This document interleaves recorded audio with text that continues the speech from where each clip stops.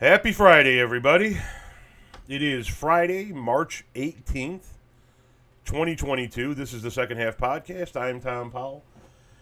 And as always, if you're listening to this, that means you made it through another week and margaritas are in order. Maybe some Irish whiskey this week if you're celebrating St. Patrick's Day a tad late. St. Patrick's Day was yesterday. I hope you guys had a good St. Patrick's Day. I hope nobody got into too much trouble, nobody got too drunk, and nobody made too big of an ass of themselves. We aren't real big in this house on the spring holidays, meaning St. Patrick's Day, all the Italian St. Joe's Day, and Martyr of the Blessed Bleeding Vagina Day, and all the other fucking days that happen between Valentine's Day and Easter. Easter being the end of what I call the spring holidays. And then we get into Memorial Day and 4th of July and all of those summer holidays. There's just a lot of religious holidays here early on in the spring that we have never been that important to us, and we don't really celebrate them that big. St. Patrick's Day, my wife wore green and we had corned beef and cabbage. That was about the extent of it, As a matter of fact, I'm recording this on St. Patrick's Day, the day before the podcast airs, as I typically do. And if you go to YouTube and you watch the video of me recording this, you'll see I didn't give a fuck about green in the least bit. As a matter of fact, turning to my closet, yeah, I guess I have something with some green in there, but not much. A lot of black, a lot of brown, a lot of tie-dye. But anyway, fuck it.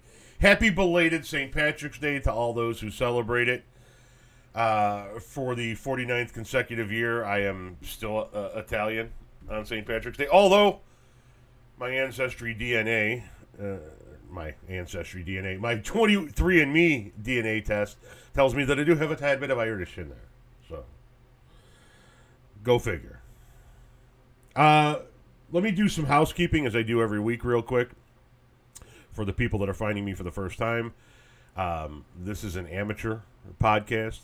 It's not done in a studio. It's done in my home office with a $100 mic I bought on Amazon and a laptop that moves very slowly that I have to get someone to look at. You're going to hear some background noise. You just heard me crack my knuckles. Got the fan going in the window. The dogs are going to bark at some point in time. You might even hear the robot vacuum bang against the office door. It is what it is. It's not meant to be a finished, polished product, so just kind of roll with it if you could. Additionally, if you are finding me for the first time, chances are you don't know about my website, so if you have a moment, swing by oldhippiemedia.com. That's oldhippiemedia.com. Hippie is how you spell hippie. And there you're going to find anything you want to know about me, if you even want to know anything else about me. You're going to find my Patreon subscription service. If you like this podcast, I do a bonus podcast episode every other Tuesday on a paid subscription service that you can subscribe to for as low as $4.20 a month. You're going to find links on where you can find me on the other social media apps, Facebook, Instagram, Twitter, TikTok being the big one, of course, Clapper, Snapchat, all of them.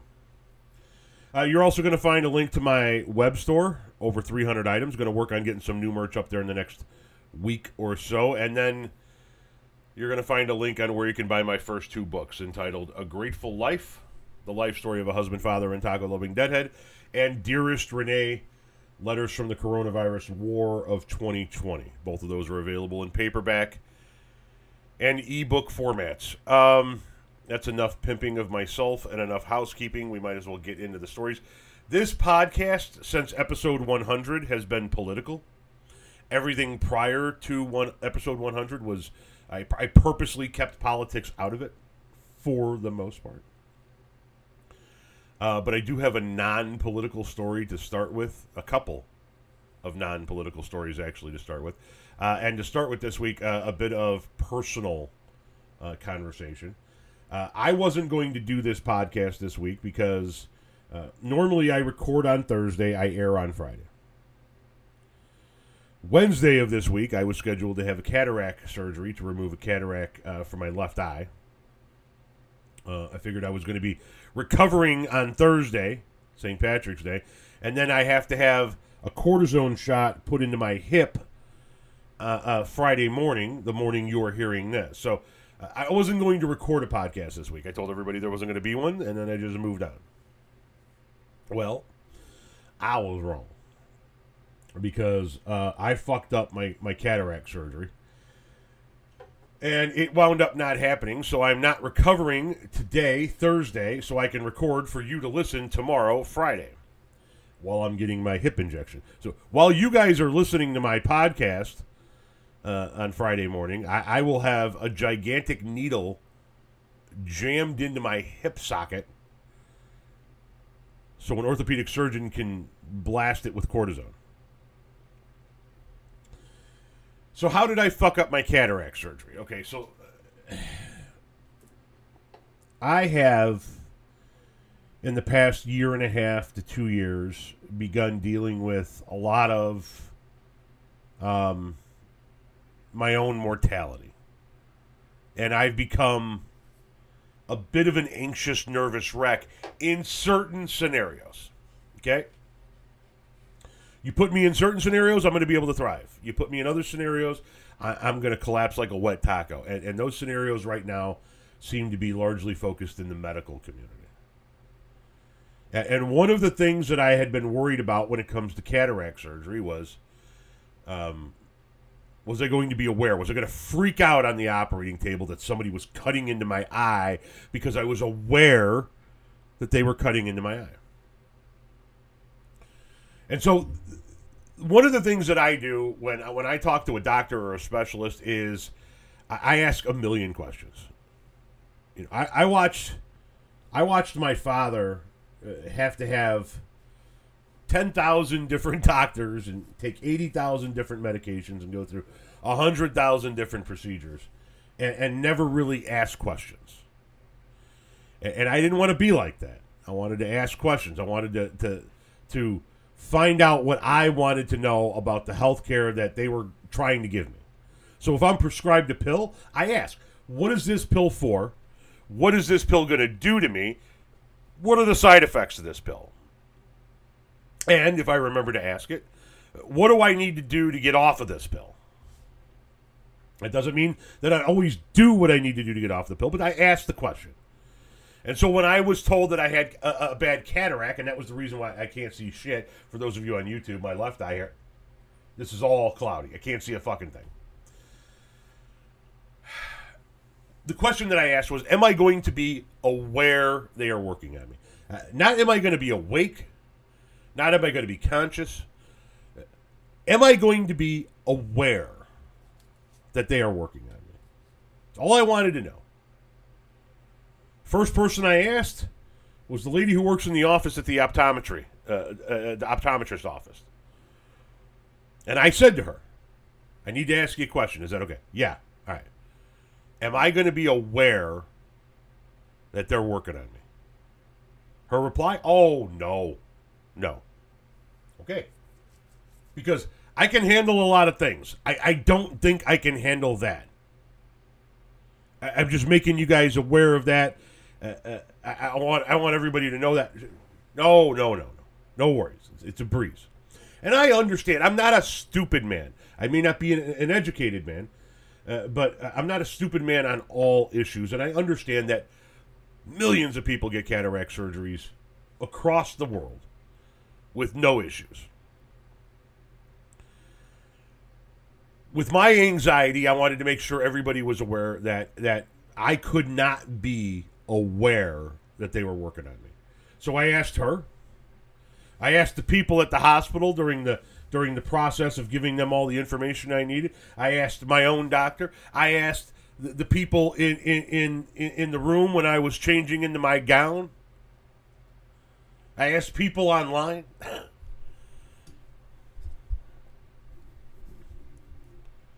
Now, my wife asked me why I didn't ask her mom and dad, who both had cataract surgery. And I don't know why I didn't ask my mom and dad. I think, now that I think about it, part of me says in the back of my head, they're just going to tell you it's going to be okay because they don't want you to worry. Because my mother-in-law is a very nice lady and doesn't want anybody to have to worry about anything. And I think that she might just tell me it's going to be okay. Don't worry about it. Even if she knows that you're going to be aware. So I was trying to talk to other people. And everybody in the fucking world told me that I was not going to be aware of this.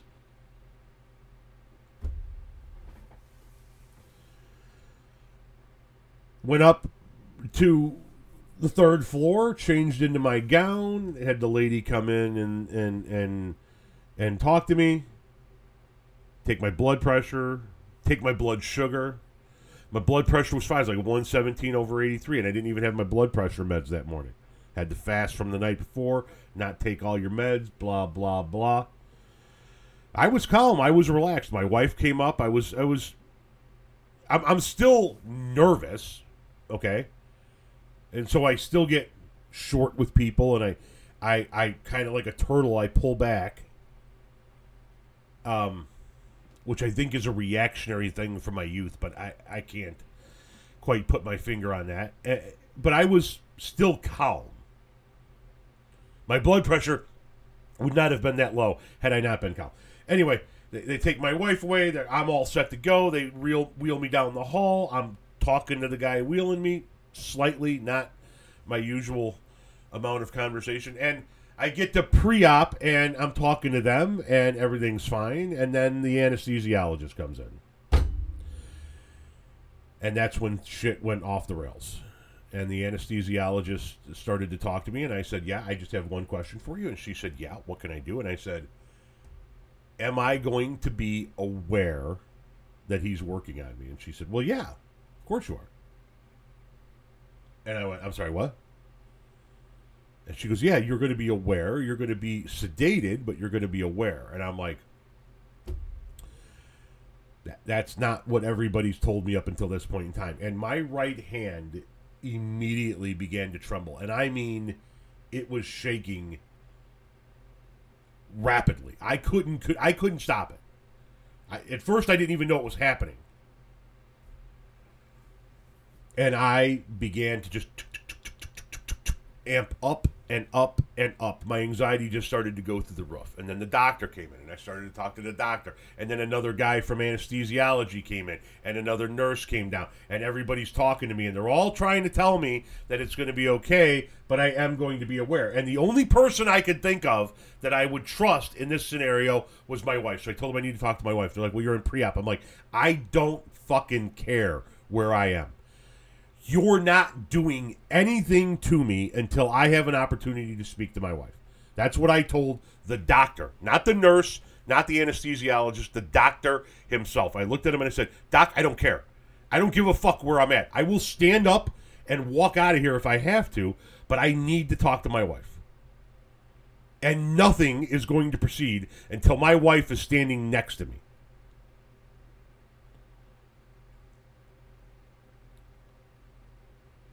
Because at this stage in my life, while I trust my kids, I trust my cousin, I trust my wife's cousins and my in-laws and all of that, the only person I truly trust in this world is my wife.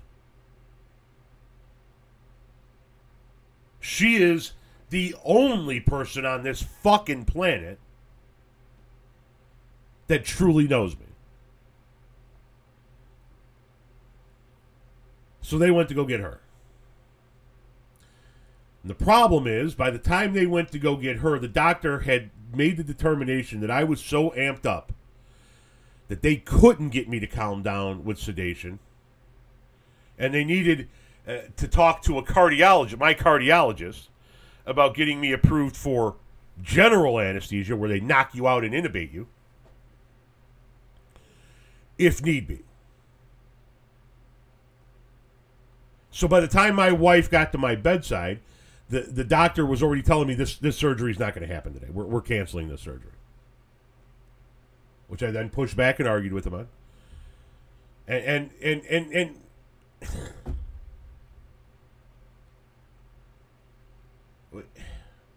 how do I say this? There are a lot of reasons why I wanted that surgery done.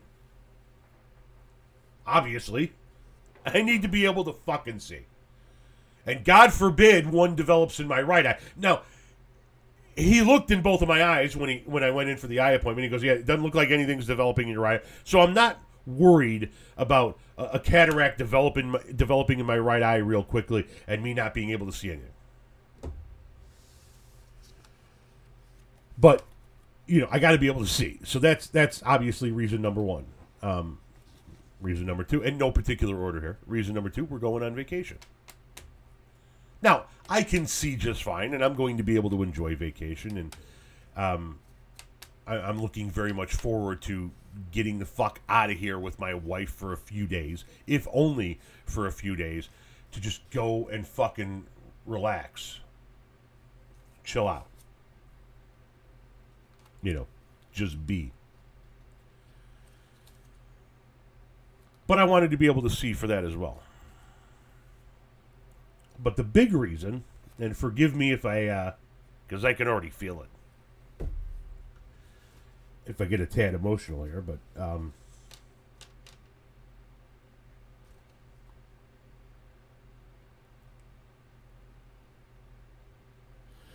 the big reason why I wanted that surgery done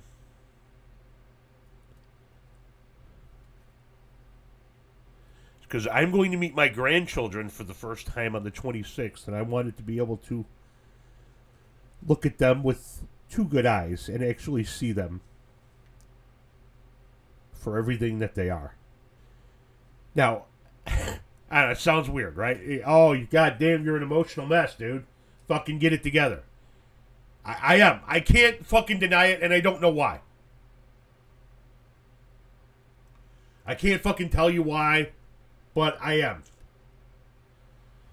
I have become an absolute fucking disaster of an emotional wreck in the last couple of years.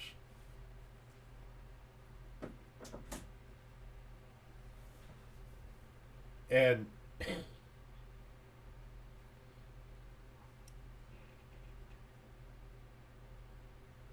now that first meeting is going to be this way.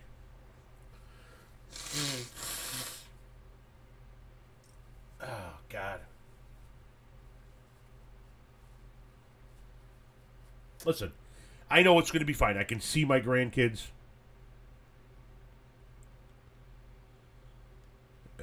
Having a cataract in one eye isn't going to stop me from hugging my grandkids, from talking to my grandkids, from being able to sit next to them and hear what they have to say. I get all of that. I have been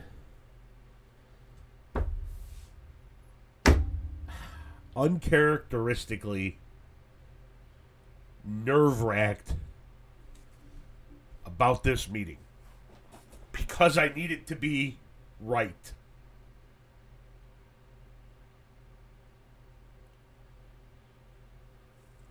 I need it to be... It's the first time I'm ever going to meet them, you know? It's the first time they're ever going to meet me. I lost years.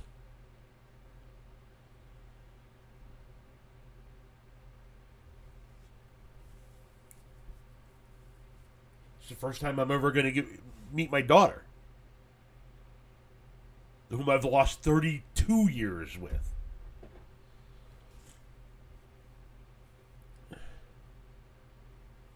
You know, and I look at the children I have with my wife,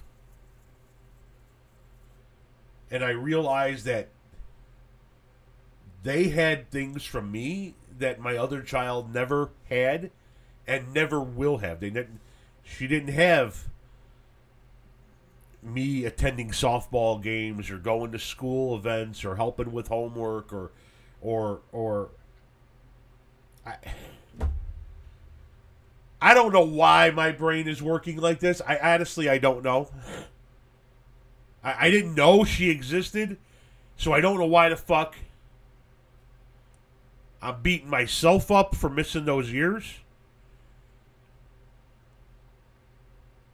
But I am. And now I'm going to be impartial. Or, impartial is the wrong word. Jesus fucking Christ, get it together, man. I'm going to be not whole when I meet all of them for the first time. I'm going to be looking at them through this clouded eye for the first time, and it just feels tainted.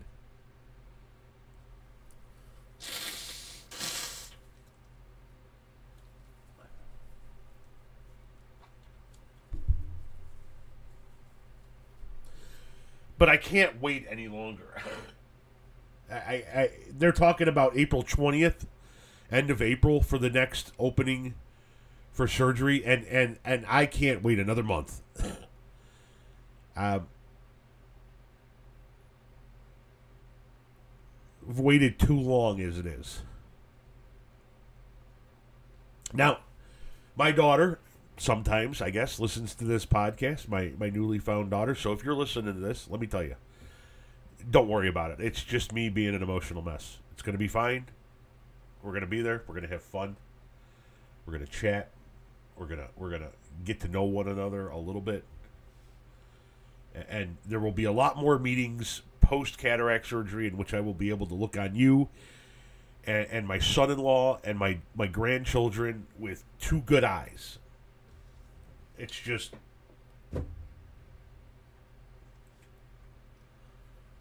gee, I don't know what it is. I say it's just... I don't know what it's just. It's just me being a fucking lunatic. It's just me being an emotional mess. It's just me being an old man facing his own mortality. That's all. Don't worry about it. It's going to be fine.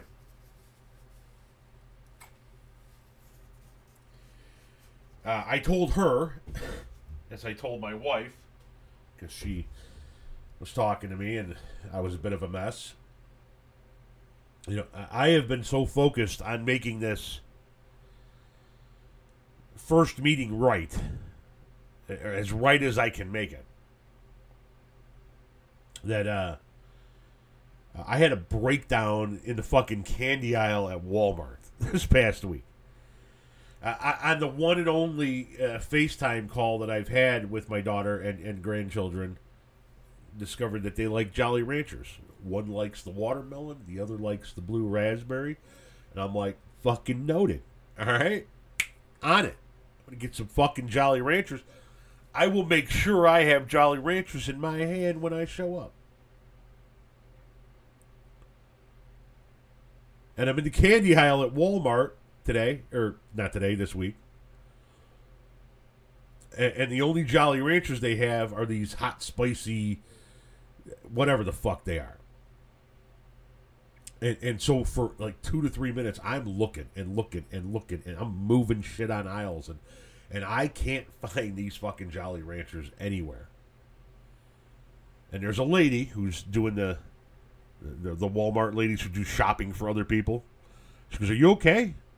Because I'm like in a panic at this point in time, and I'm like, I can't find the blue raspberry and the watermelon Jolly Ranchers. Can you please help me find them? And she's now keep in mind that, you know, this is the one section of the goddamn store where they are missing some shit on the shelves because not a lot of candy in stock, and I can't read the little bitty tags that are on the shelf that tell me what is supposed to be here, where this empty spot is. What's supposed to be here? Because I got this fucking cataract in my eye. So I can't read. This is where the Jolly Ranchers are supposed to be. So she looks and she goes, "They're supposed to be here. We don't have any." And the minute she said we're out, after we don't have any, she said, "We don't have any, we're out." The minute she said we're out,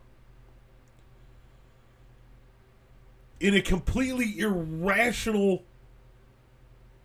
moment, my heart sank and my brain went into, "No, you gotta have them. No, you gotta have them. I can't And I looked at the lady and I started to cry. And I said to her, I go, you don't understand. I have to have these Jolly Ranchers. I can't show up without these Jolly Ranchers. I cannot show up without them. She goes, sir, I don't want to tell you, we don't have them.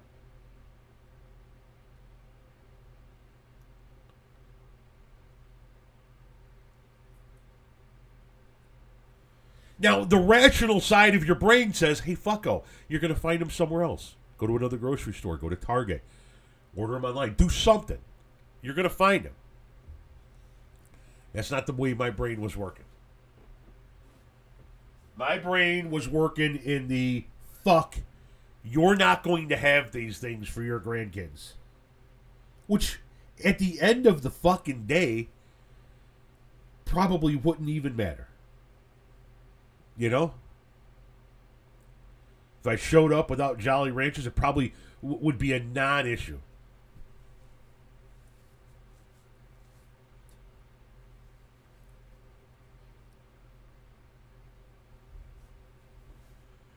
But it's an issue for me.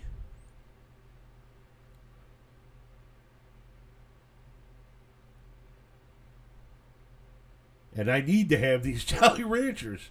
I just do. And so I just fucking broke down. I absolutely broke down.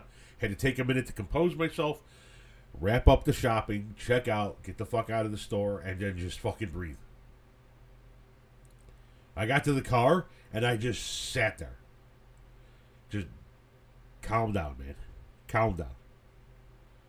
They're Jolly Ranchers. It's going to be okay.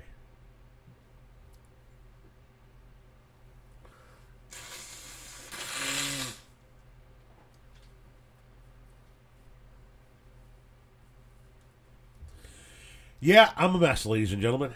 I am a mess. I went to the toy section. Prior to that, to try and find something small. And I couldn't find anything with Encanto on it. And my youngest grandchild loves Encanto. Now, I didn't have a breakdown. I just thought to myself, all right, you'll find something with Encanto on it. Maybe you'll find something else. Move along, get the grocery part done. And then at the end of the grocery, when I couldn't find the Jolly Ranchers, and I was like, oh, Jesus Christ, man. You're fucking this grandpa thing up already. And I know I'm not. All right? I know I'm going to be an imperfect grandfather because I'm an imperfect husband. I'm an imperfect father. I'm an imperfect human. But I'm trying to make this moment right.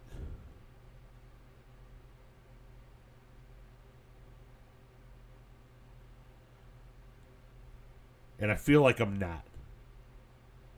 I will get beyond it. I will. I know I will. So don't worry, to the family and friends who are listening. It's just, holy shit. I look up and I've been rambling about this for 29 minutes. Sorry, guys. I know this is typically a political podcast.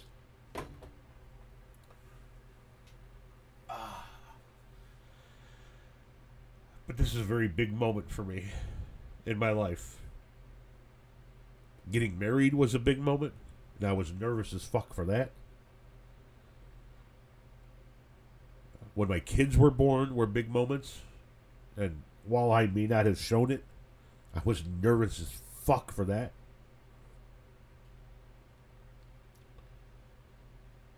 And this is a big moment.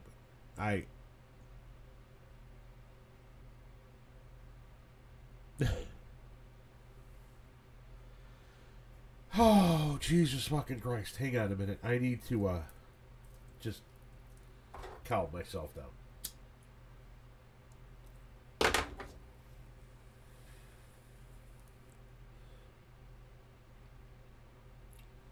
Jesus, Mary, and fucking Joseph.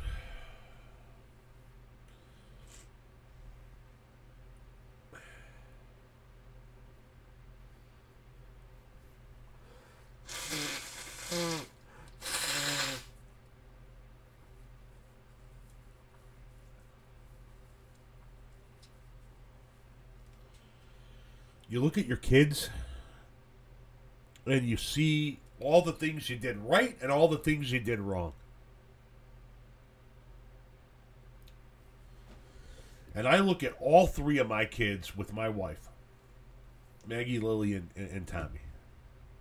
And I see in them the things I did wrong and the things I did right. And I realize that nobody's perfect. I made mistakes. I also was partially responsible for creating some generally level-headed human beings. My wife was probably way more responsible than I was, but I like to think of myself as partially responsible. And then you think about when you're going to have grandkids, right? Which I've thought about a lot. You know, when are my kids going to have kids? When are we going to be at the hospital waiting for a grandchild to be born? When are we going to be able to say, hey, go out for the night, drop the kids off at our place, and they can stay here for the night. You guys go have a good time. We're going to pop some popcorn and watch a movie and fuck off. I got this. We're grandparents. We know what we're doing. And then, boom, one day, it's landed in your lap, the news, that not only do you have another child, you already have 2 grandchildren. And you missed all of that shit. All of that stuff has been done. Congratulations. They've already developed personalities. They've already begun to become the people that... and you realize that you got to, like, run to catch up.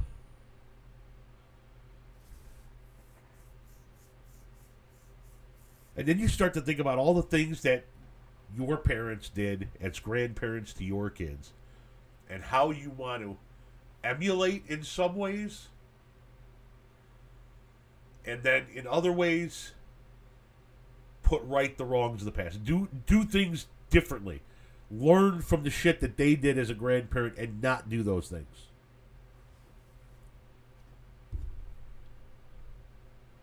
And I realize that I'm behind the 8 ball by years already, and I'm like trying to get to that point where I don't know what I'm trying to do, guys. Honestly, I don't. I have no fucking clue what I'm doing. I'm trying to get to that point where I'm grandpa without realizing that you just need to be who you are and you'll be grandpa. If that makes sense.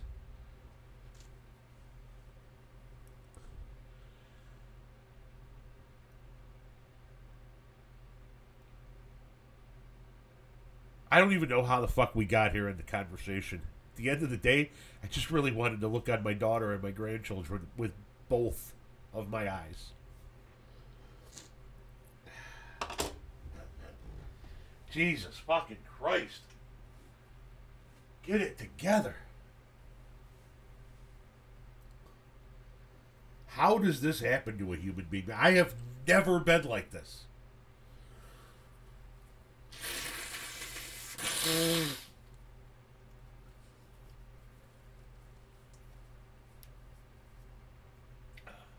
Start knocking on the door of 50, start having a few health problems, and all of a sudden I'm a fucking emotional wreck.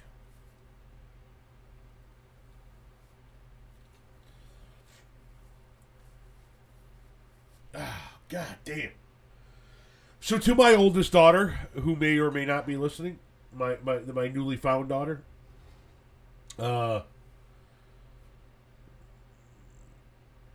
take advantage of this, because you could probably get a fucking brand new car out of me at this point in time.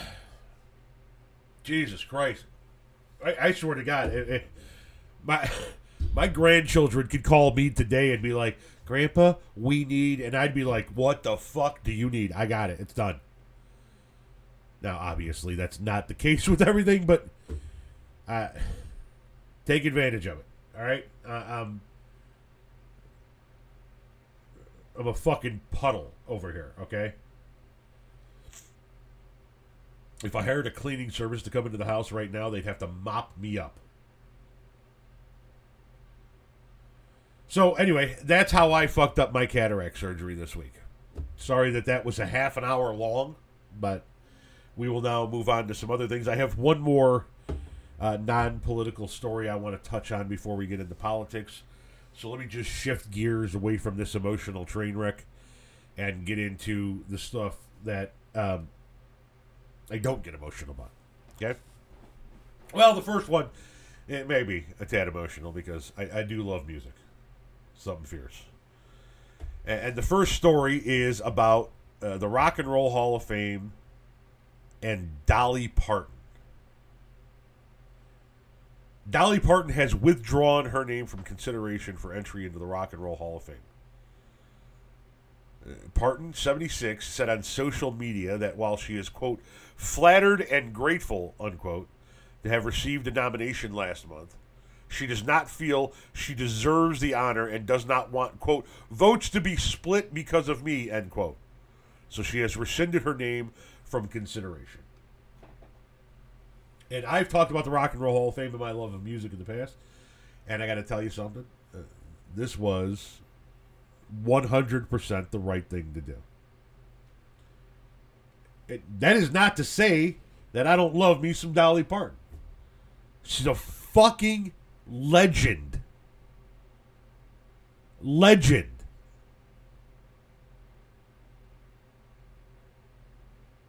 She's about as damn near as close to American royalty as you're going to get.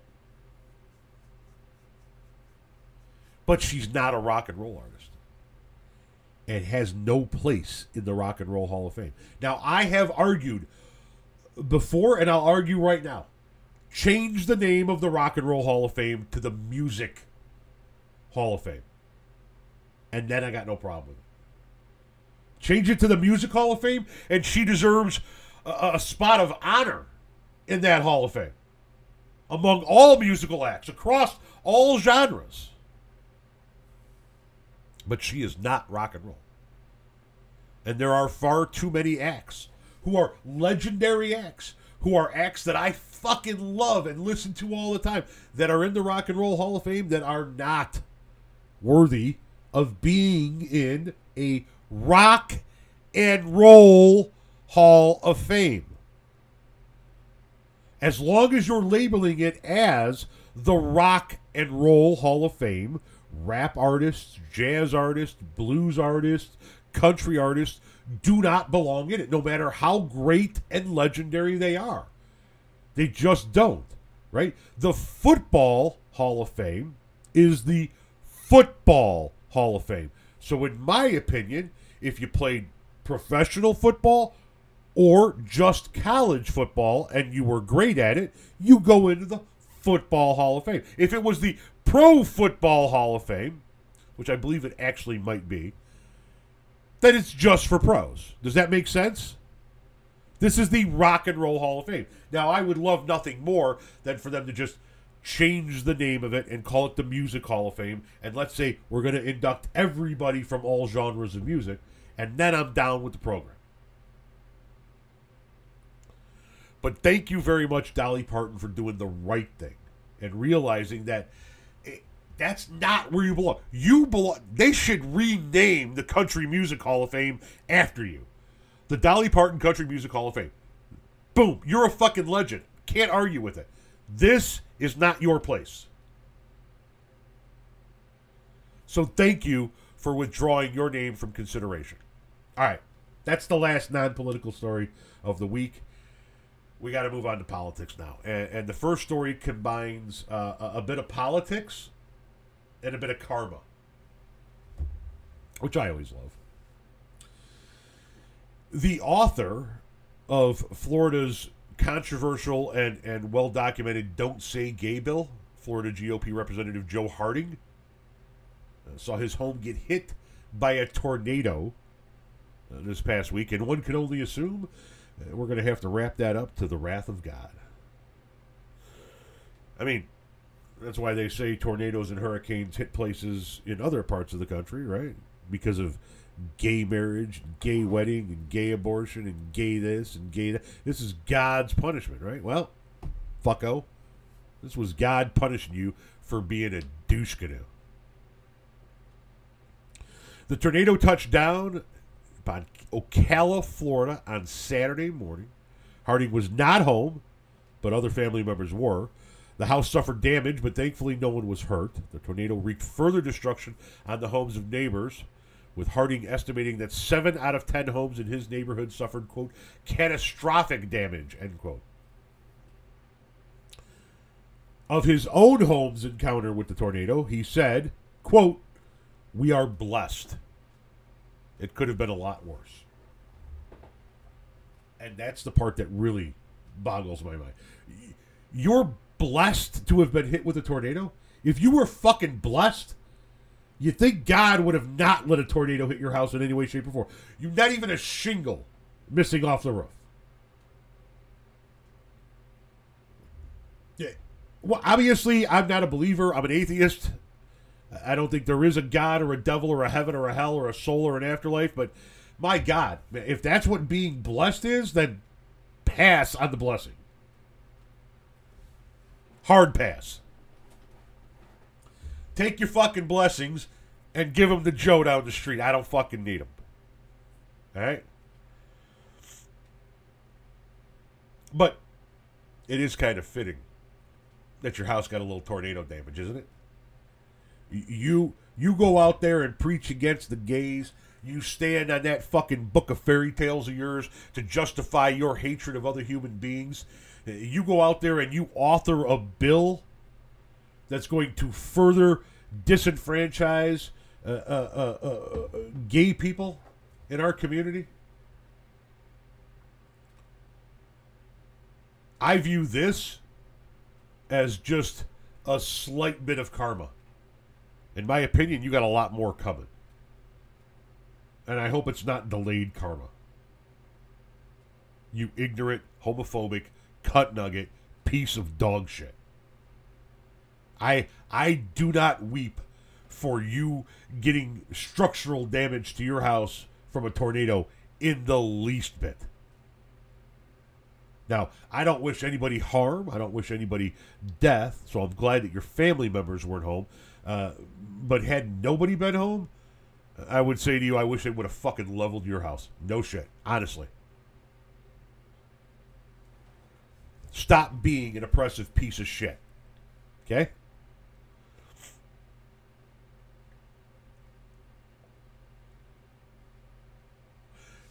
Speaking of pieces of shit, we got a lot of those to talk about in this week's political segments. But next up, we're going to talk about Katie Arrington, who's the Republican running in South Carolina's 1st congressional district to unseat the sitting Republican, Nancy Mace. Now, Nancy Mace is, as I said, a Republican and was pretty much on board with the Trump train. She's the one who turned on Trump in regards to blaming him for the whole January 6th thing, which we're going to talk a little bit more about in a minute. And then, when Trump turned on her and endorsed Katie Arrington, Mace ran up to New York and filmed a video out in front of Trump Tower proclaiming her loyalty to Trumpism. Because, you know, it's not a cult. Well, Arrington has revealed her 4-point policy plan, which I got to tell you is refreshing as fuck, ladies and gentlemen, because we typically don't get a lot of policy plans from Republicans. We get what they're against. We get what they want to do away with, right? We get who they hate, but we don't actually get a lot of policy out of these fuckers.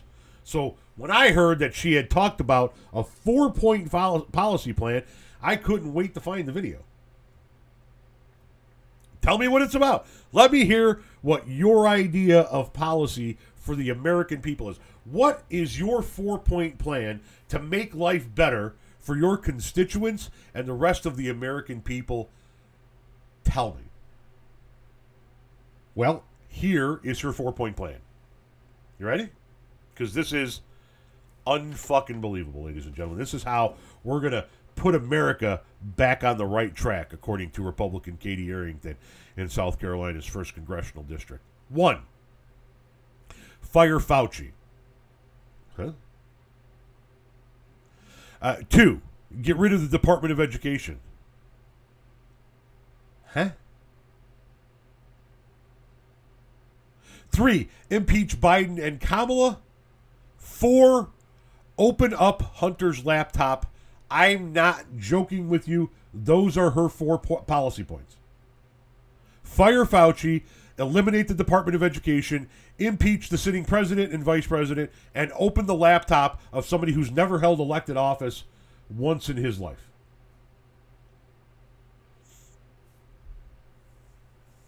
Never mind about the refreshing part. It's not refreshing. It's typical bullshit from the Republicans. It's when the fuck are you cocksuckers going to get over Hunter Biden's laptop? And I'm sorry, cocksuckers is the right terminology. When the fuck are you cocksuckers going to get the fuck over Hunter Biden's laptop? You have corruption in your own ranks. Your last president had his own family running shit. And you want to look to this fucking drug-addled son of the current president for something that, what, because he made some money off the fact that his dad was, somebody gave him a job in which he didn't have to do shit. Geez, he should probably change his name to Trump, shouldn't he?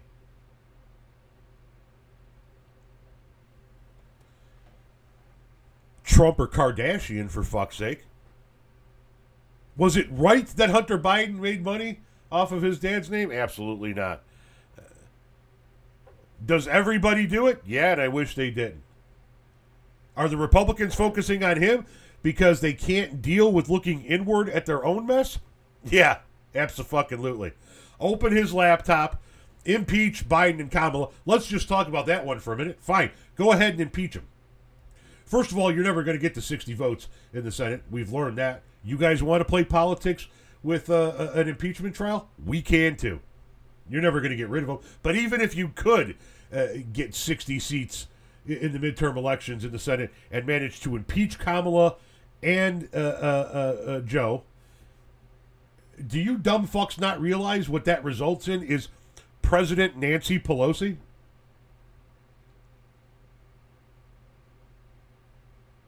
I mean, you guys think that you're going to take the House back. Okay, fine. Maybe you will. Once again, you're not impeaching them. Now, their grand plan is, of course, take back the House, take back the Senate, but take back the House and Senate so that they can impeach Joe and Kamala and then make Trump Speaker of the House so he ascends to the presidency again. In other words, we can't win an election. So we're going to fix this thing so that we can just install our guy. And then, of course, the topper there, the fire Fauci part, because these fucks are just as obsessed with Dr. Fauci as they are with Hunter Biden. So there you have it, South Carolina. Residents of the 1st Congressional District of South Carolina. There is Katie Arrington's 4-point policy plan in all its glory. Fire Fauci, eliminate the Department of Education, impeach the president and vice president, and open up Hunter's laptop. Vote accordingly, South Carolina, because that, to me, is no real policy in any way, shape, or form. But who the fuck am I? Speaking of no real policy in any way, shape, or form, let's talk about Marco Rubio. Dude finally achieved something in the Senate since he started in that governing body back in 2011. Yes, Marco Rubio has been defiling our Senate with his stench for 11 years. And it finally took him 11 years to get there. To get something passed. Now, he's gotten other things passed, but when you look at his record, it's mainly a lot of bullshit for Florida. And some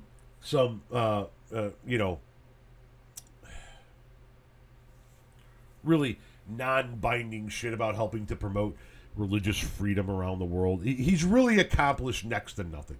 And it's really a shame because when Marco Rubio first came on the scene, even though I'm not a Republican, I did look at him as one of the few people who might be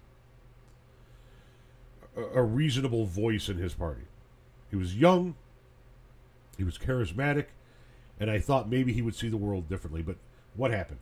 He became like every other fucking Republican out there for the most part and just became a Trumpist lapdog. And boom. He accomplished next to nothing in 11 years. But this week, his bill got passed in the Senate, is expected to pass the House, and probably be signed by Joe Biden. So, ladies and gentlemen, Marco Rubio will be known for something after all. He will be known for the man who ended daylight savings time. I know. Your nipples are so hard you can cut glass with them right now, but try to contain your excitement.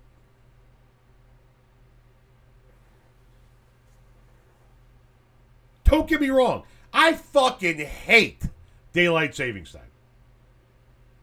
Hate it. But when all is said and done and Marco Rubio's career is over and they write the list of things that Marco Rubio is known for having accomplished in the Senate, that's going to be his big accomplishment. Getting rid of daylight savings time. Congrats, Marco. You're as useless as underwear on a hooker. Florida, you have got to do a better job. Okay, you got a couple of different people. Val Demings, Ken, that gentleman, I forget his last name now. Forgive me, Ken. But you got a couple of different gentlemen, or people, running down there to replace Marco Rubio. Florida, do the right thing. Get rid of this sack of dog shit. Marco Rubio. He's useless. Absolutely useless. And he's proven to you from the 2016 election cycle to today that he is willing to sell his fucking soul in order to remain in power. It's time to vote this asshole out. It's time to send his ass down to K Street and tell him he's got to get a job.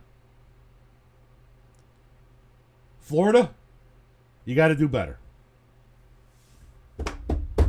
Speaking of needing to do better, we now turn to what is shaping up to be the Republican hellscape known as Idaho.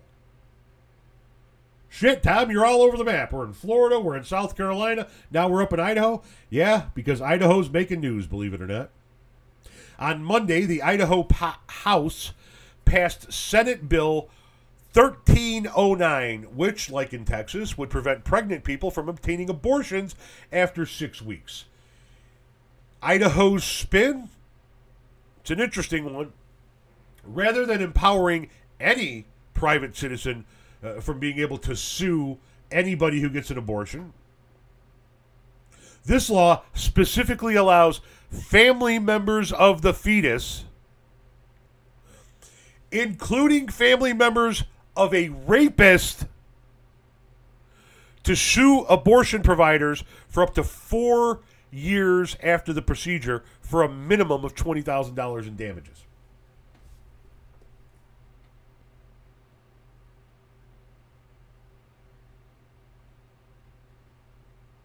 I'm just giving you a minute to take that in. Now listen, Idaho has humanely said that the rapists themselves could not sue under the proposed legislation. They could get their parents and siblings to do so, which is absolutely fucking insane.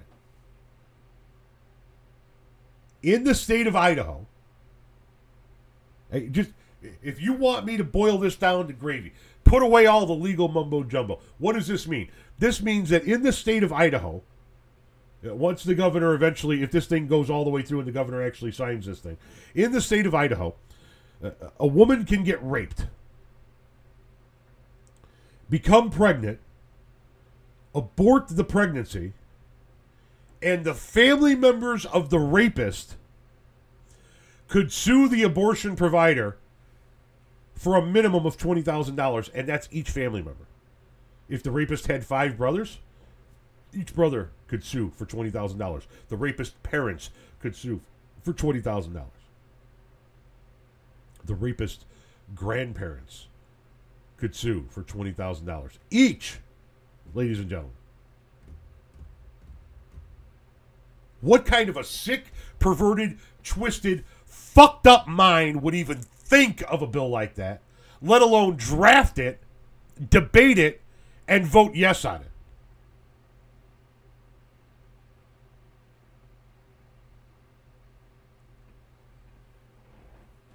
I, for one, even though this is a small gesture, will be forever looking at potatoes when I buy them from now on. If they say they came from Idaho, I'm going to try to find another source.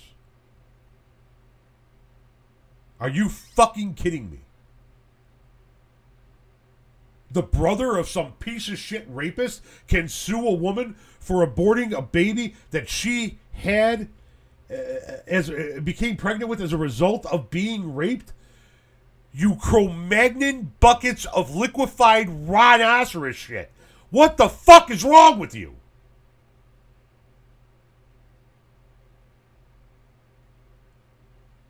There needs to be GoFundMe sites set up. Whatever the fuck needs to happen in order to be able to raise funds for people to be able to get abortion safely in the state of Idaho, because the Republicans have lost their fucking minds.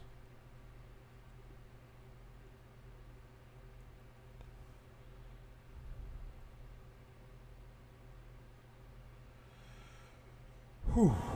Calm down. Relax. All right. No need to give yourself a heart attack. Moving on. Let's briefly talk about January 6th, and I do mean briefly because there's only one January 6th news story in the news this week. I told you earlier about how the leader of the Proud Boys secretly met with the leader of the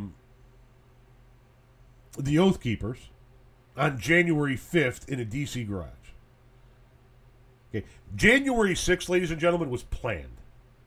It was planned by right-wing militia groups and Republican sitting elected officials, and that's what the January 6th committee is getting to the bottom of.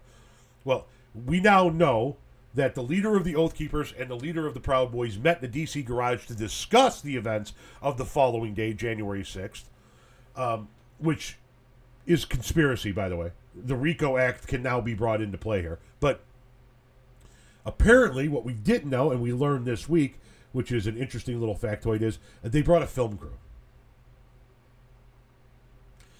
They brought a film crew with them, and they filmed the entire thing because they actually believed they were going to overthrow the federal government, form a new government, and they were going to be the new revolutionaries. They were going to be the new founding fathers of this nation. They were going to be the ones who did this, that overthrew a tyrannical government to form a new government and form this new chapter, and they were going to make sure it was all documented so that they could brag about it in the future. And if I may quote James Comey, lordy, there are tapes. Now, I don't know how many Proud Boys and Oath Keepers listen to this. Personally, I think that members of the Proud Boys and the Oath Keepers are nothing more than stagnant buckets of dog shit. But if any members of the Proud Boys or Oath Keepers happen to be listening to this, quick question for you. How the fuck can you be this stupid? Seriously, this is weapons grade stupidity. This is nuclear level stupidity. How the fuck do you record yourself committing treason?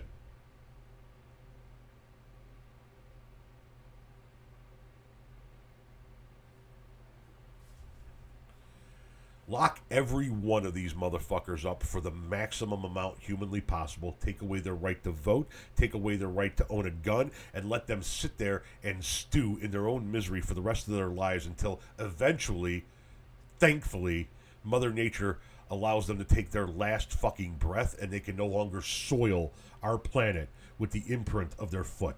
These people are human fucking scum. Fuck them. Fuck them all.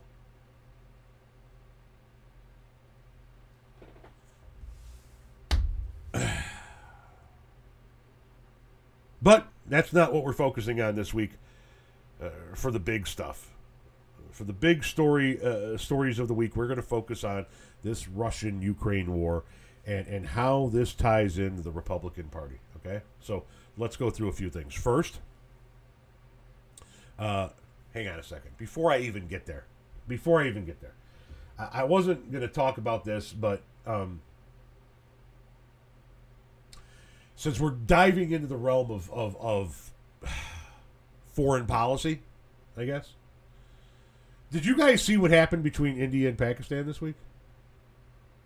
See, I want to talk about foreign policy. I want to talk about Russia. I want to talk about Congress. I want to talk about the Republican influence and all of this. But real quickly, while all of this is going on, we had a small incident between India and Pakistan this week. Now, if you don't know about the history between India and Pakistan have been feuding with each other for the longest time. There's a little area of land called Kashmir that both India and Pakistan lay claim to, and they've been fighting over this piece of land and feuding over this piece of land for the longest fucking time. And they're both nuclear powers. And it's been this teetering brink of, my God, are one of these two fucking morons actually going to light the fuse and kick this thing off? For years. Well, this week, in quite possibly what could be the winner for the worst timing award, India accidentally fired a missile into Pakistan. And they said, basically, oops, didn't mean to do that. Mea culpa. Sorry. We're going to review our procedures, we're going to review our protocols, and we're going to figure out what the fuck happened so that doesn't happen again, but my bad. No. That's not just a my bad. Motherfucker, we are teetering on the brink of World War III. Russia is inside of Ukraine and threatening to use nuclear weapons. We don't need any accidental missile launches, okay? Tighten that shit up. Get your house in order. Stop pushing us to the brink of an accidental nuclear war.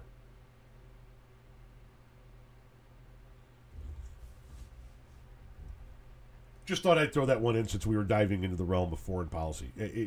I saw that news story and I was like, holy fucking ball. How the fuck do you accidentally fire a missile into the neighboring country that just so happens to be a nuclear adversary? But I digress. We're talking about Russia. Russia, Ukraine, United States, and Republicans, okay? Let's start with a weird story, if I could, please, when it comes to the Russia-Ukraine thing. President Zelensky had another Zoom meeting with all of the members of Congress, okay? Asking for help, asking for aid, asking once again for his no-fly zone. And his fashion sense was criticized. Not by a sitting member of the Republican Party, but by stockbroker Peter Schiff, who complained on Twitter that Zelensky showed up to that Zoom meeting in a t-shirt. That was unprofessional. He should have addressed Congress in a suit and tie.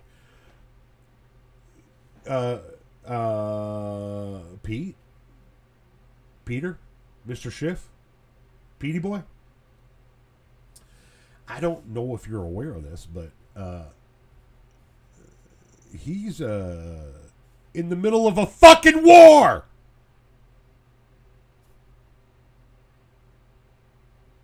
Are you fucking shitting me? Oh, how uncouth. He showed up in a t-shirt. Well, you don't own a suit and tie? Yeah, they're probably back at his house, which is being overrun by Russians. I don't know if it is or isn't, but the fuck, the dude's in an active fucking war, man.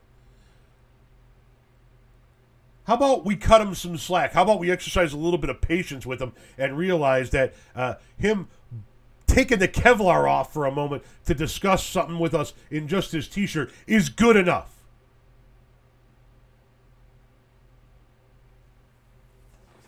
What kind of an asshole do you have to be that that's your thought process? You couldn't fucking put on a suit and tie while addressing Congress? No, bitch! He's got bombs falling all around him. He's number one on the fucking Russian hit list, and the Russian military is in his country looking for him right now. Yeah, making sure he had a Windsor knot was not on the top of his fucking priority list.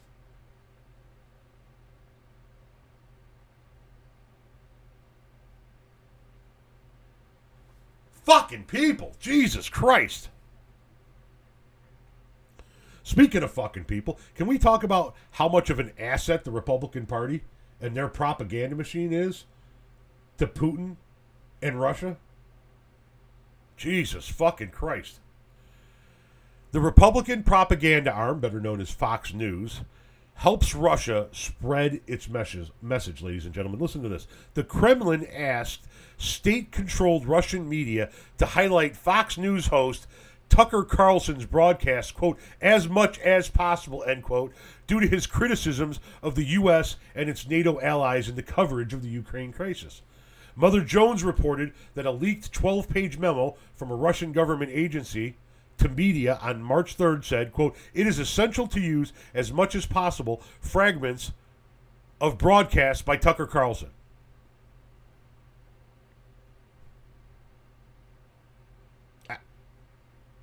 What? The document was titled For Media and Commenters and sent from Russia's Department of Information and Telecommunications Support, according to Mother Jones. The outlet said Carlson was the only Western journalist referenced in the memo.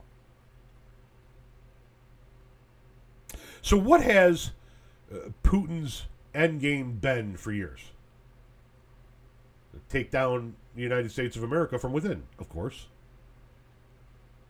What makes it easy to take down the United States of America from within? Well, having one of the two major political parties in your pocket helps, and having their political propaganda media wing push your narrative really fucking helps. And that's what Fox News is doing.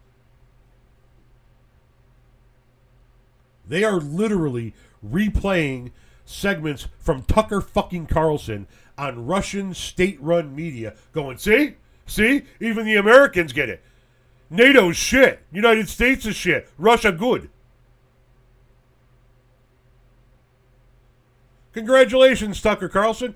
You are what's known as, hang on a second. What was it? What do they call it? A useful idiot.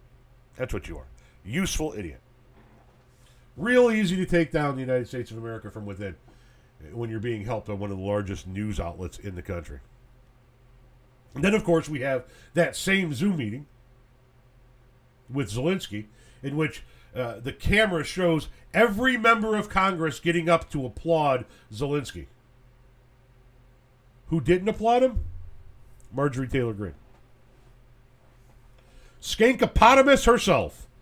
Marjorie Taylor, I'm sorry, that was me planting those bombs on January 6th, Greene. Allegedly. Let's be honest, Marjorie Taylor Greene is an evil sack of rhinoceros piss. And she is a domestic terrorist. She has absolutely no place in any elected position anywhere in the country. I don't give a fuck if it's dog catcher. This woman is unqualified. She is un-American. She is unconstitutional, and her desire to end the American experiment makes her unfit for office. And then she doesn't clap for an ally who's in an active war against a lifelong adversary. And if that wasn't bad enough, she then goes out and says that we need to stop giving aid to Ukraine.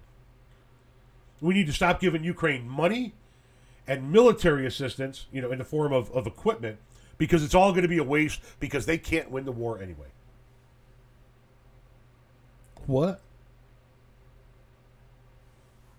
She said, it's an unwinnable war. Russia is going to win this war. The fate of this war is already determined, so anything we send to them would be a waste of our time and efforts.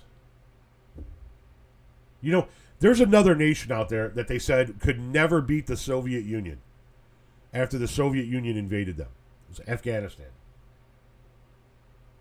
There's no fucking way in hell that the Afghans are going to beat back the great Soviet military. But with military and financial assistance from the United States of America, they did just that. They became the first nation in the history of the world to defeat the Soviet Union. It can be done again. Especially now when it's not just some covert war in the mountains of Afghanistan during the height of the Cold War. The entire world has come out against Putin. There are even some Republicans that are aiding Ukraine even more. Not Marjorie Taylor Greene. This woman is so fucking evil, so un-American, that it boggles the mind that anybody, and I do mean anybody, actually walked into a voting booth and voted for this piece of shit. But that wasn't the kicker of the Russian-Republican connection this week. The Russian-Republican connection this week, I think, was spotlighted by the sanctions that Russia leveled.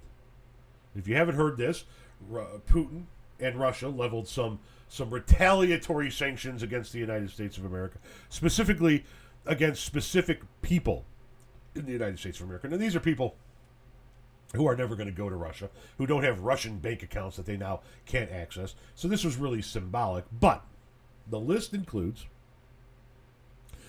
President Joe Biden, Secretary of State Anthony Blinken, Defense Secretary Lloyd Austin, Chairman of the Joint Chiefs of Staff Mark Milley, National Security Advisor Jake Sullivan, CIA Director William Burns, Press Secretary Jen Psaki, Deputy National Security Advisor Dilip Singh, U.S. Aid Administrator Samantha Power, Deputy Secretary of the Treasury Wally Adeyemo, I hope I said that name right, and U.S. Export-Import Bank President and Chair Rita Jo Lewis.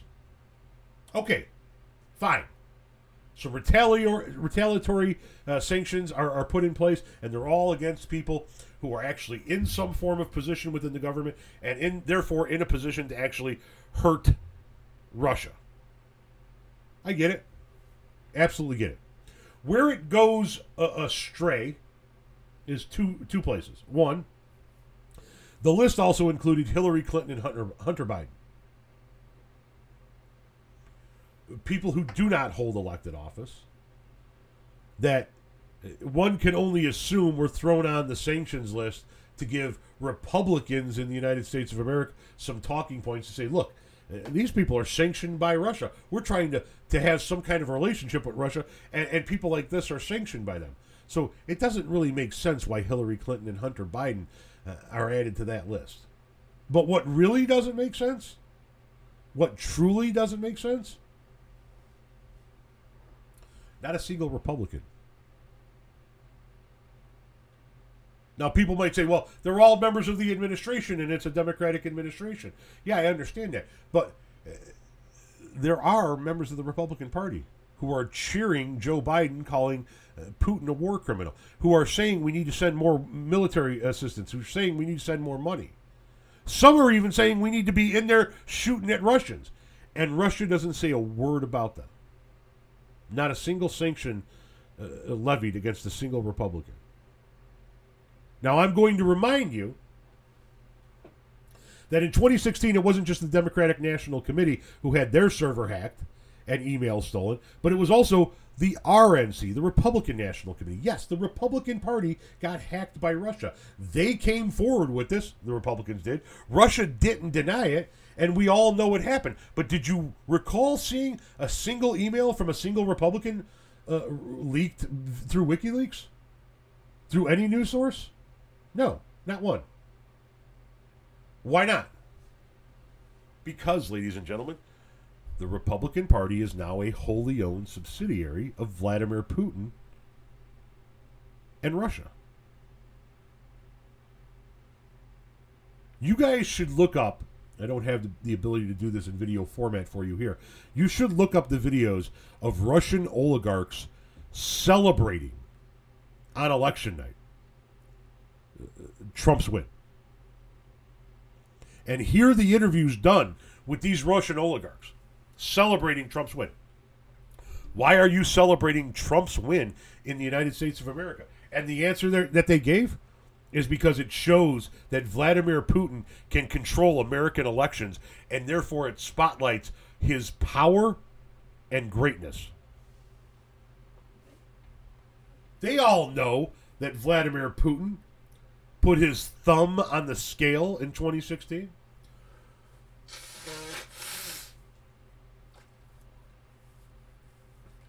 Everybody knows that while the election was not rigged, quote unquote, it was influenced by Putin and Russia. Greatly influenced by millions of online social media bot accounts that spread misinformation in the United States of America, and through organizations like Fox News and the NRA, who helped push the Russian narrative. Forgive me.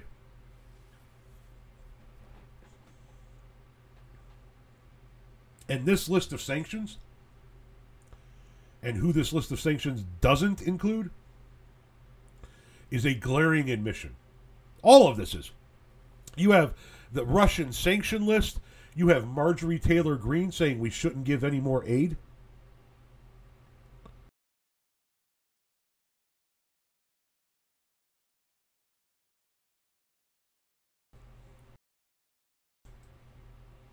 Did my recording... Oh, my recording must have skipped a beat there. What I was saying was, this whole thing, it stinks to high heaven of evidence that Russia owns the Republican Party. Marjorie Taylor Greene's actions, Fox News' actions, the fact that not a single Republican is sanctioned. This is all glaring evidence. Indicators, not evidence, indicators, I should say, of the Republican Party's connection to the Soviet Union. And I call it the Soviet Union because that's what it's going back to being.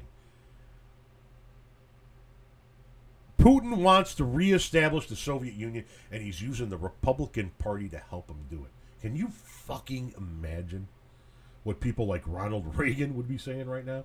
What people like John McCain would be saying right now? What people like Colin Powell would be saying right now?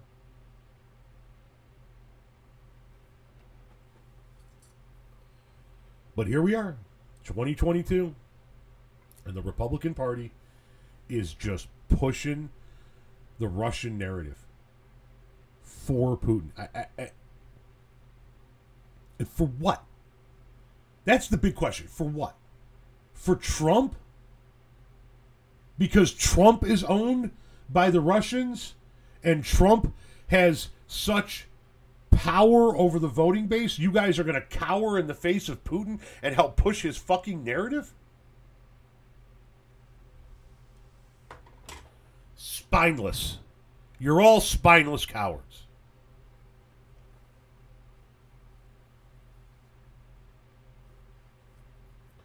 Ladies and gentlemen, we are in the middle of, not in the middle of, but we are in a midterm election year. Let's see, March, April, May, June, July, August, November, 9 months. In a single gestation period, it'll be time to vote for all of these fucks again, the entire Congress.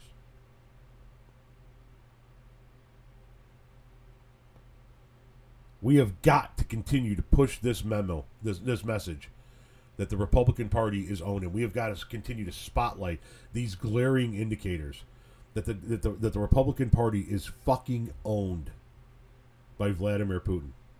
And every single vote for a Republican in the fall of 2020 is a vote for Russia defeating the United States of America from within. Because that's all this boils down to. If in the midterms of 2022, you are still voting Republican, you are literally voting for Vladimir Putin to be successful in taking down the United States of America from within. There is no sugarcoating it. There is no spinning it. There is no twisting it. That is what you are doing. If you vote for the Republican Party in the midterms in 2022, you are an enemy of this nation.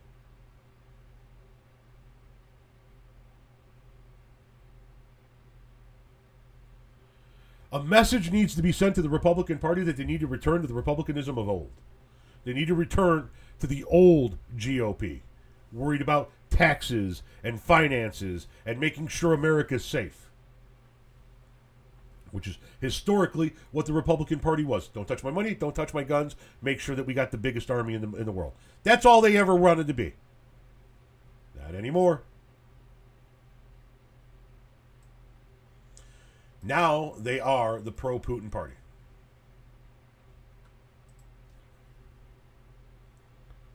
And a message needs to be sent that it's no longer acceptable and it's no longer going to be tolerated.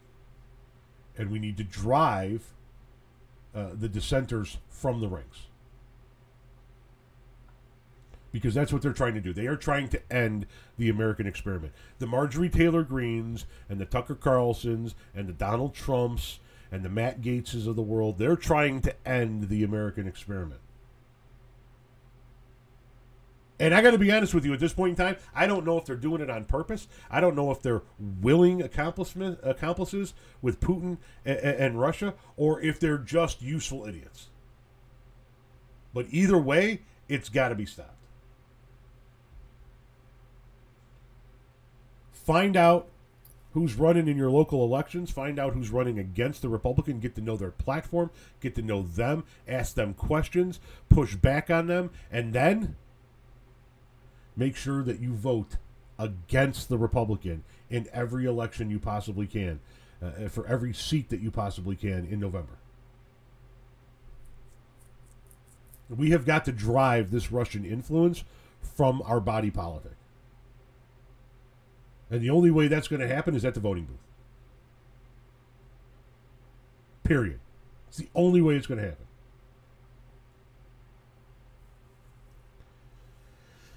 All right, ladies and gentlemen, I have been running my mouth for an hour and 22 minutes, which is longer than I typically run my mouth for any of these podcasts. And I tried it. Somebody once told me I need to make this podcast 2 to 3 hours long. And I'm like, are you fucking kidding me? Nobody wants to hear me ramble for 2 fucking hours. I'm quite sure at an hour and 23 minutes now into this thing, you guys are probably sick of hearing my voice too. So we're going to wrap this thing up for this week. I'm going to tell you that this coming week I'll be looking for Jolly Ranchers, bouncing off the wall, getting my hair cut, trying to make sure that I am ready to go, so that I can take a drive and, for the first time in my life, hug my child.